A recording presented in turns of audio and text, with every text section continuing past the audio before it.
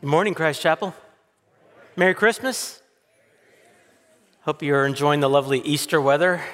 It is weird out there. I welcome, if you're coming from the Internet Campus, Converge, West Campus, South Campus, good to have you. I'm really glad, privileged to be with you this morning. I will say I'm relieved that Christmas is behind us. I get a little nervous every year around Christmas time, specifically the time where people are opening the gifts that I got them, more specifically when my wife is opening the gifts I got her. And that's because a few years ago, I botched it. I mean, totally struck out. I don't know if it feels like 4 or 5 years ago, I don't know. But I got Brandy things that she didn't want, clothes that didn't fit, things that weren't her style, and I managed to land the number one worst gift to purchase your wife for Christmas. I mean, I Googled it. I got number one. What do you think number one is? You say a vacuum. I'm not dumb. I didn't get a vacuum. I got a dustbuster. I got her a dustbuster. Like, I oversee the marriage ministries, Reengage. I'm supposed to know this stuff, right? I was actually excited for her to open this gift. And this was like one of the last gifts. The reason I was excited was we had one of those dustbusters that puttered out after 3 seconds. And so we needed it. And then, unlike me, I researched. I went on Amazon and read the reviews. That's something I know, like Brandy would really appreciate that. And I read the reviews. Needless to say, when she opened that gift, I did not get the response I was hoping for or expected. She didn't get upset. She just didn't get excited. Oh, thanks, honey. It was one of those responses. Now, if I put myself in her shoes, that wasn't the gift opening experience that she hoped for or expected either. And to her credit, it was only later in the day that she told me she was a little let down this Christmas. And I have learned my lesson, think before you click. Would you like to confirm your purchase? Nope, not yet. Get some advice. I think I've learned my lesson, but things don't always go as expected. I mean, if you've lived more than 5 minutes, you know that. Things surprise us. Our hopes aren't always fulfilled. Sometimes we're surprised with good news as well. How many of you remember this time last year? It was goodbye 2020. 2021 is going to be nothing but, it can only go up from here. Nothing but, just only good news is coming. And then within 5 minutes, you have the Capitol riots, and then you had Snowmageddon or the snowpocalypse. The surprises kept coming.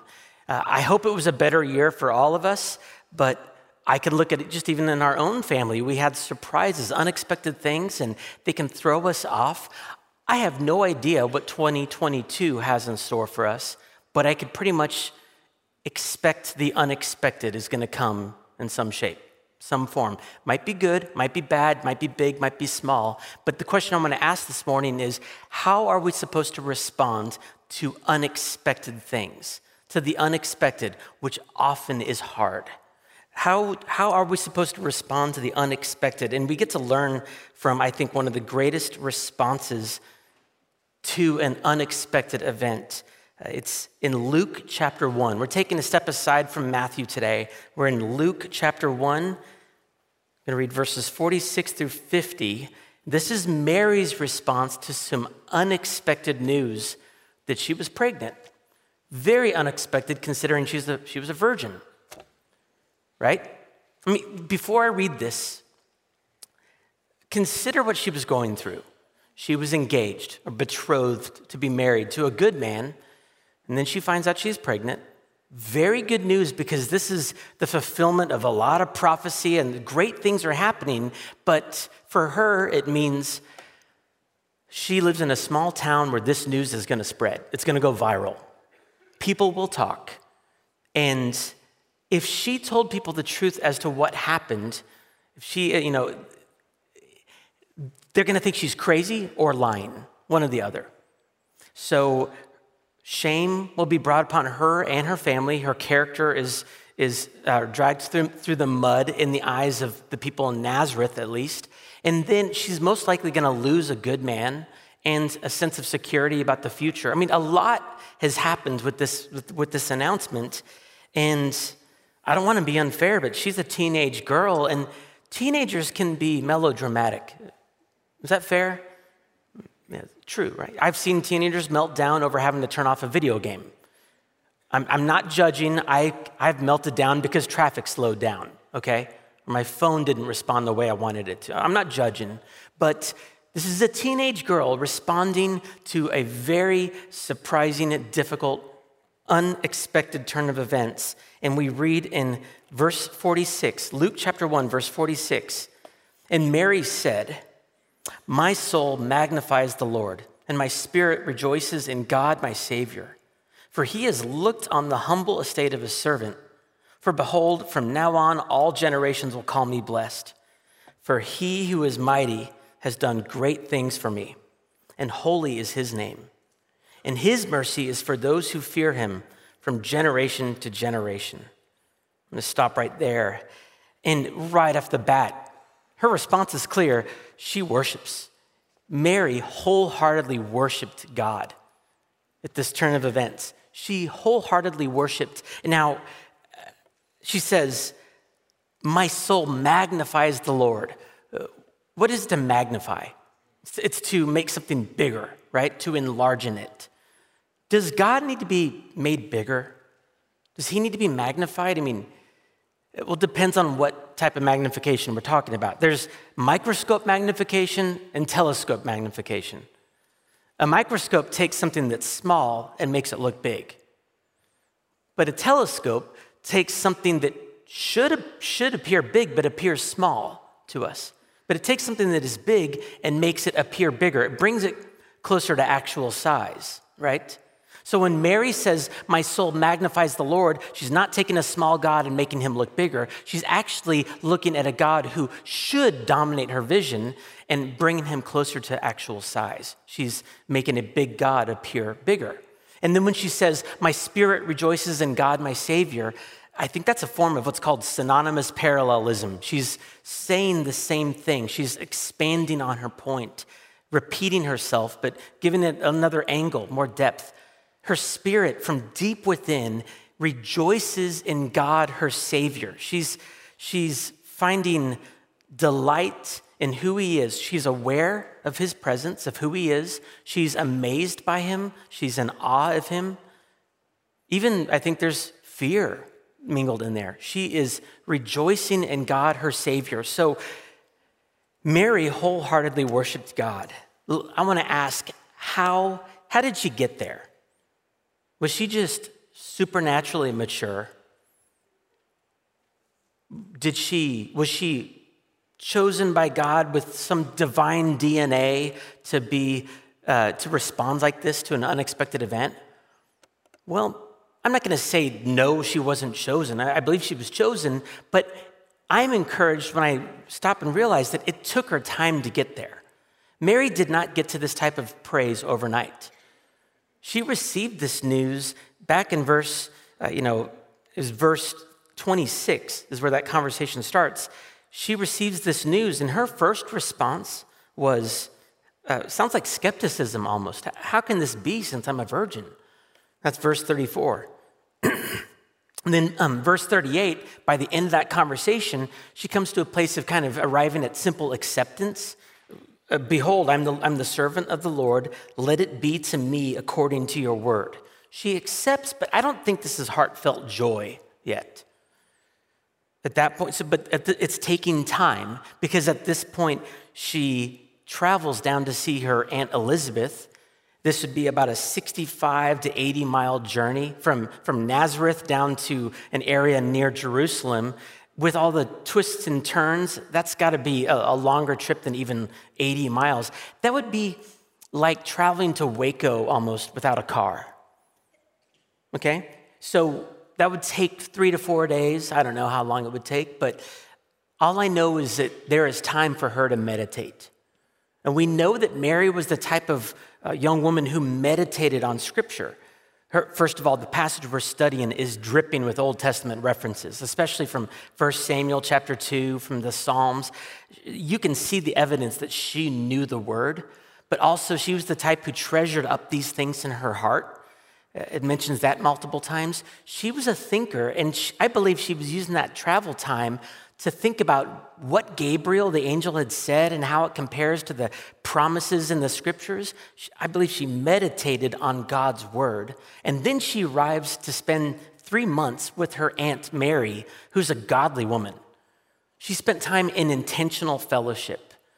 And I don't know at what point this hymn happens, but it's on the heels of this fellowship that we hear her break out in worship.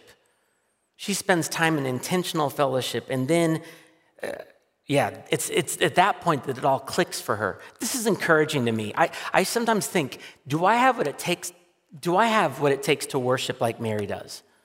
Do some people get it and some people don't? Well, for Mary, it seems to have taken time. And when I look at what happened between getting the news and her worshiping, I can take some actual steps in this direction. But the point is, when you receive unexpected news, give praise to God. Even if it feels counterintuitive, start moving in that direction. Whether it's meditating on scripture, being patient with yourself, but being determined, I'm going to praise God.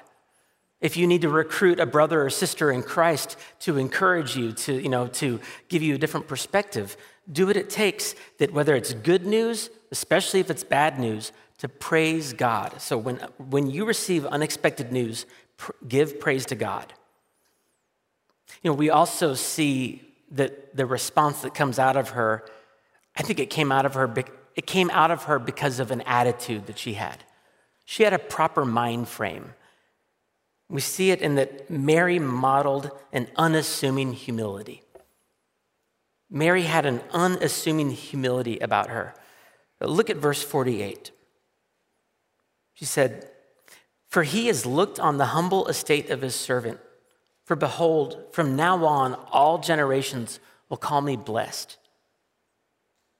She's humble.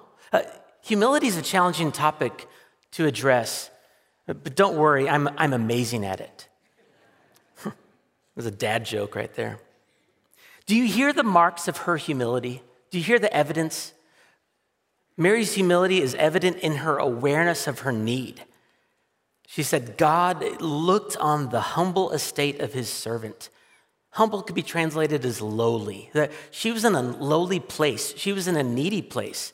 Mary realized that apart from God, she was helpless. She was without means. She couldn't do anything for her situation. And also, she calls herself God's servant. I don't think she thought, this is about me. I think Mary saw herself as insignificant against the backdrop of what God was doing. Mary knew that it was not about her. And here's the thing, God loves to use people who are inconsequential, who are helpless, who are small, who are needy, humble people. God loves to use humble people for his great purposes. I thought of what Paul said to the proud Corinthians in 1 Corinthians 1, that he said, God didn't choose you because of how great you are. Verse 27, he says, but God chose what is foolish in the world to shame the wise. God chose what is weak in the world to shame the strong. God chose what is low and despised in the world, even things that are not, to bring to nothing things that are, so that no human being might boast in the presence of God. This is a theme in Scripture. It's a theme in Luke.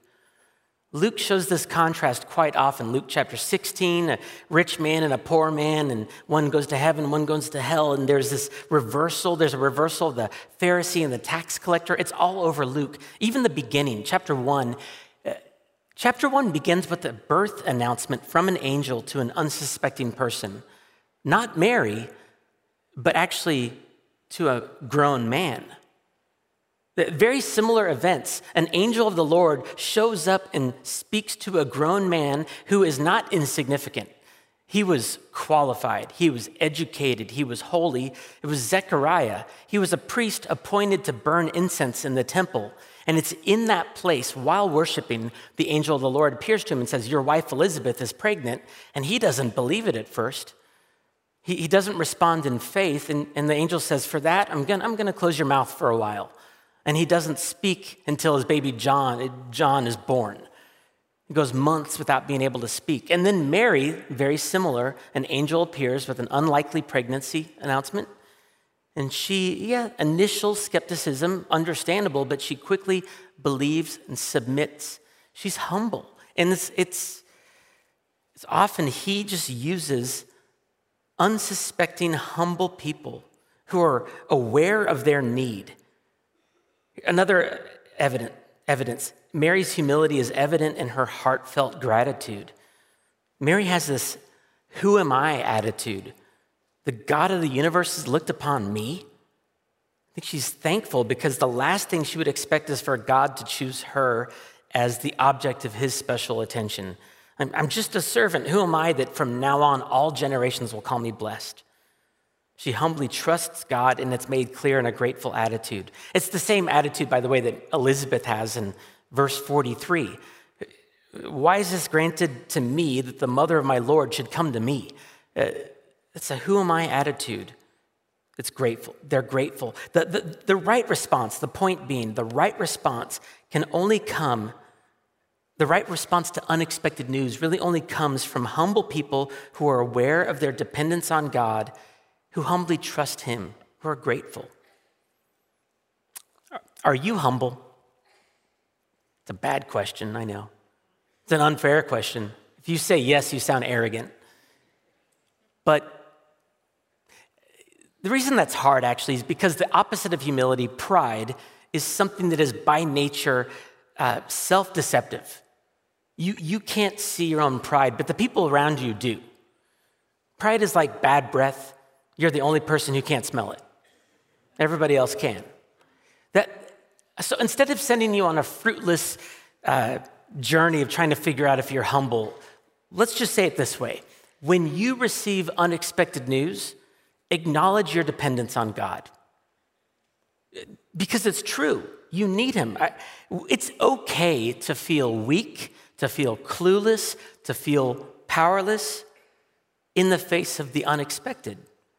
It's uncomfortable, I'll be the first to say that, but it's actually good because it's closer to reality. I think God uses unexpected news to open our eyes to the reality that we're not in control. He is. So when unexpected things happen, you can take a step toward being more humble by acknowledging and embracing the fact that I have no idea what to do right now, God. I don't know what's going on. I need you. I need your help. This kind of response, by the way, the worship and the humility, I think it's ultimately rooted in this third element, and it's that Mary shifted her focus. Mary shifted her focus. She worshiped God because I believe God broke into the scene in her heart and overshadowed her circumstances. Imagine with me what the emotional roller coaster must have been like for Mary to go through what she was going through. Can you imagine the stress and the anxiety? How are people going to respond? What's going to happen to me? What's Joseph going to say? What are my parents thinking? All this, the uncertainty, the uncertainty, the doubts, the feeling of being underqualified for the job. God, how am I supposed to take care of the Son of God, protect and provide for the Son of God as a single mother? Yeah, that'd keep me up at night. The fact is, I think we've all felt underqualified for the things that come out at us at times, right? You might be feeling that right now. Do the demands and pressures of life leave you feeling underqualified or unqualified? Stressed or anxious? I don't know what it is. It might be a difficult marriage that makes daily life kind of feel like a battle. Raising kids can certainly have that effect. A job might feel thankless. You might be dealing with an ongoing chronic pain. Uncertainty with a sickness, losing a loved one. I'm convinced if I go through and talk to every single one of you, it wouldn't take long to realize there is a very real battle or thing that you're facing that feels bigger than you. The question is, how do you look? How do you look at those things? Those unexpected trials, challenges, they can feel like curses, like punishments. 1 Peter 4, Peter would say, don't be surprised at the fiery trial that's come upon you, as if something strange were happening to you. These things are not signs of something that has necessarily gone wrong or of God's absence. I think it's just the opposite. I think God is being good to us in the very things that are coming to our minds right now, in the very challenges and trials. Our Father is caring for us. He's being good to us when we are not able to fix our problems. He's being good to us because he's forcing us to realize we need him. We're dependent on him. I'll say it this way. The magnitude of our situation is meant to be swallowed up by the magnificence of the Lord. And that's why we magnify him. We need to see him as bigger. The magnitude of our circumstance or situation needs to be swallowed up by the magnificence of God. And that's why we want to magnify him. And you can see Mary does this. She didn't focus on her circumstances. I don't hear her praying for Joseph to believe her account of the story or for traveling mercies or whatever. She's focusing on the Lord. I know that when I'm anxious and I pray for God to fix the situation, my anxiety usually remains. But when I worshipfully shift my focus to him, the anxiety starts to go away. So look at how Mary did it. Mary's circumstances were overshadowed by a very real vision of God who is powerful. She says, "For he who is mighty has done great things for me." That's verse 49. The mighty one, God is he's my warrior. He's fighting for me. God is driving. I can trust in him. Her circumstances were overshadowed by a vision of God who is holy. Holy is his name. He's good, he's righteous, he's pure, but more than that, he's unique. There's nobody like him. He is absolutely in charge. And by the way, to see God as powerful and holy at the same time doesn't and should not leave a sinner feeling comforted. That's a scary place to stand before a holy, all-powerful God. That's why this next attribute is so precious. His mercy, verse 50, his mercy is for those who fear him. This holy, powerful God is merciful. To stand before a holy, all-powerful God and think that you deserve his blessing is the height of arrogance, right? But when you see yourself before him, Lord, thank God that you are merciful. You do not give me what I deserve. And his mercy is for those who realize that, who fear him. That's the good news of the gospel. God didn't come for good people. He came for people who know they're not good, who know they need his mercy. So his mercy is for those who fear him from generation to generation. He's faithful. He doesn't change. He's the same yesterday, today, and forever. So we have the very same reasons for praising as Mary did. In other words, these things that she's praising God for are as true for us as they were for Mary. I'll put it this way. When you receive unexpected news, focus on God, not on your problem. When we focus on God worshipfully like this, that he's powerful and holy and merciful and genuine, it humbles us and it leads to genuine worship. It's the effect it's going to have. I think that's at the root of this response, of this great worship. Ed Welch has a great book. The title is When People Are Big and God is Small. I think it's a great title. It's about the fear of man. And I struggle with that. I care too much what people think. And when I'm in service to somebody's opinion or getting somebody's approval, they seem very big to me. The people in my life dominate my vision, and God is theoretical. He's conceptual. He's in black and white. They're in color. But if I shift my focus not to what can I do, God, please give me their approval, I remain anxious. But if I look at God and say, what do you think, Lord? And I see that in Christ I have his approval. He loves me. The only judgment that matters has already landed on Jesus. And now I get nothing but mercy and love from God. The other people's opinions fade into the background. Our problems become small because we focus on him. Focusing on God, magnifying him, puts everything else in perspective. And I'd say we have even better reasons for being able to do this than Mary did. We got to see this baby and who he grew up to become and what he did for us. How he was perfect and holy and righteous and good and loving, and yet he went to the cross to receive our penalty for our sin so that we might get his righteousness. And if you don't know where to focus, when I say shift your focus, focus on Christ on the cross, dying and rising from the grave for us. We get to focus on him. There's real power in focusing on shifting your focus to him. In October of 1982, there was a big football game. It was the University of Wisconsin Badgers versus the Michigan State Spartans. 60,000 fans packed the stadium, and it was a huge game.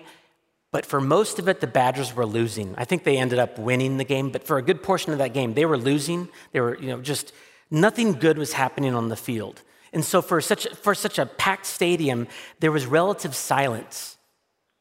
And yet, every once in a while, bursts of applause would break out. People would just start cheering, but nothing good happened on the field. Why? Why would people start cheering in the middle of a game where they were losing? Well, because 70 miles away, the Milwaukee Brewers were playing the St. Louis Cardinals in Game 5 of the World Series, and they were winning. The people in the stands had radios with them tuned in to a different game. There was good news happening beyond their immediate view. We're in the same boat.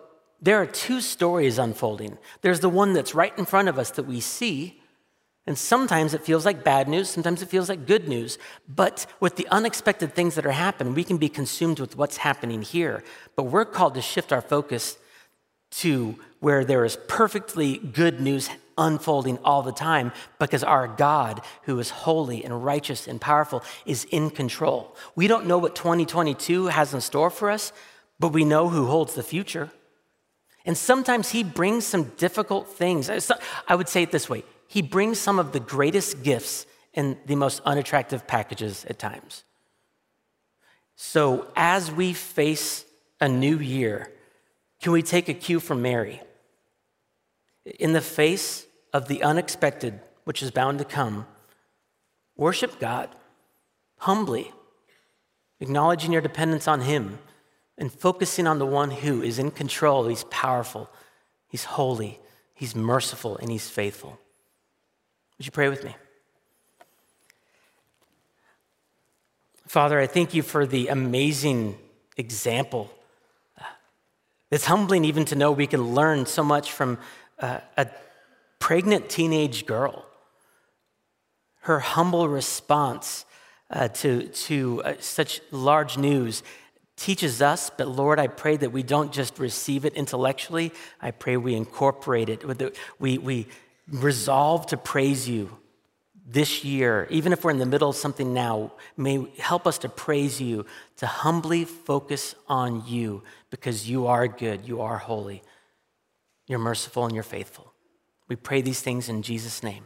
Amen.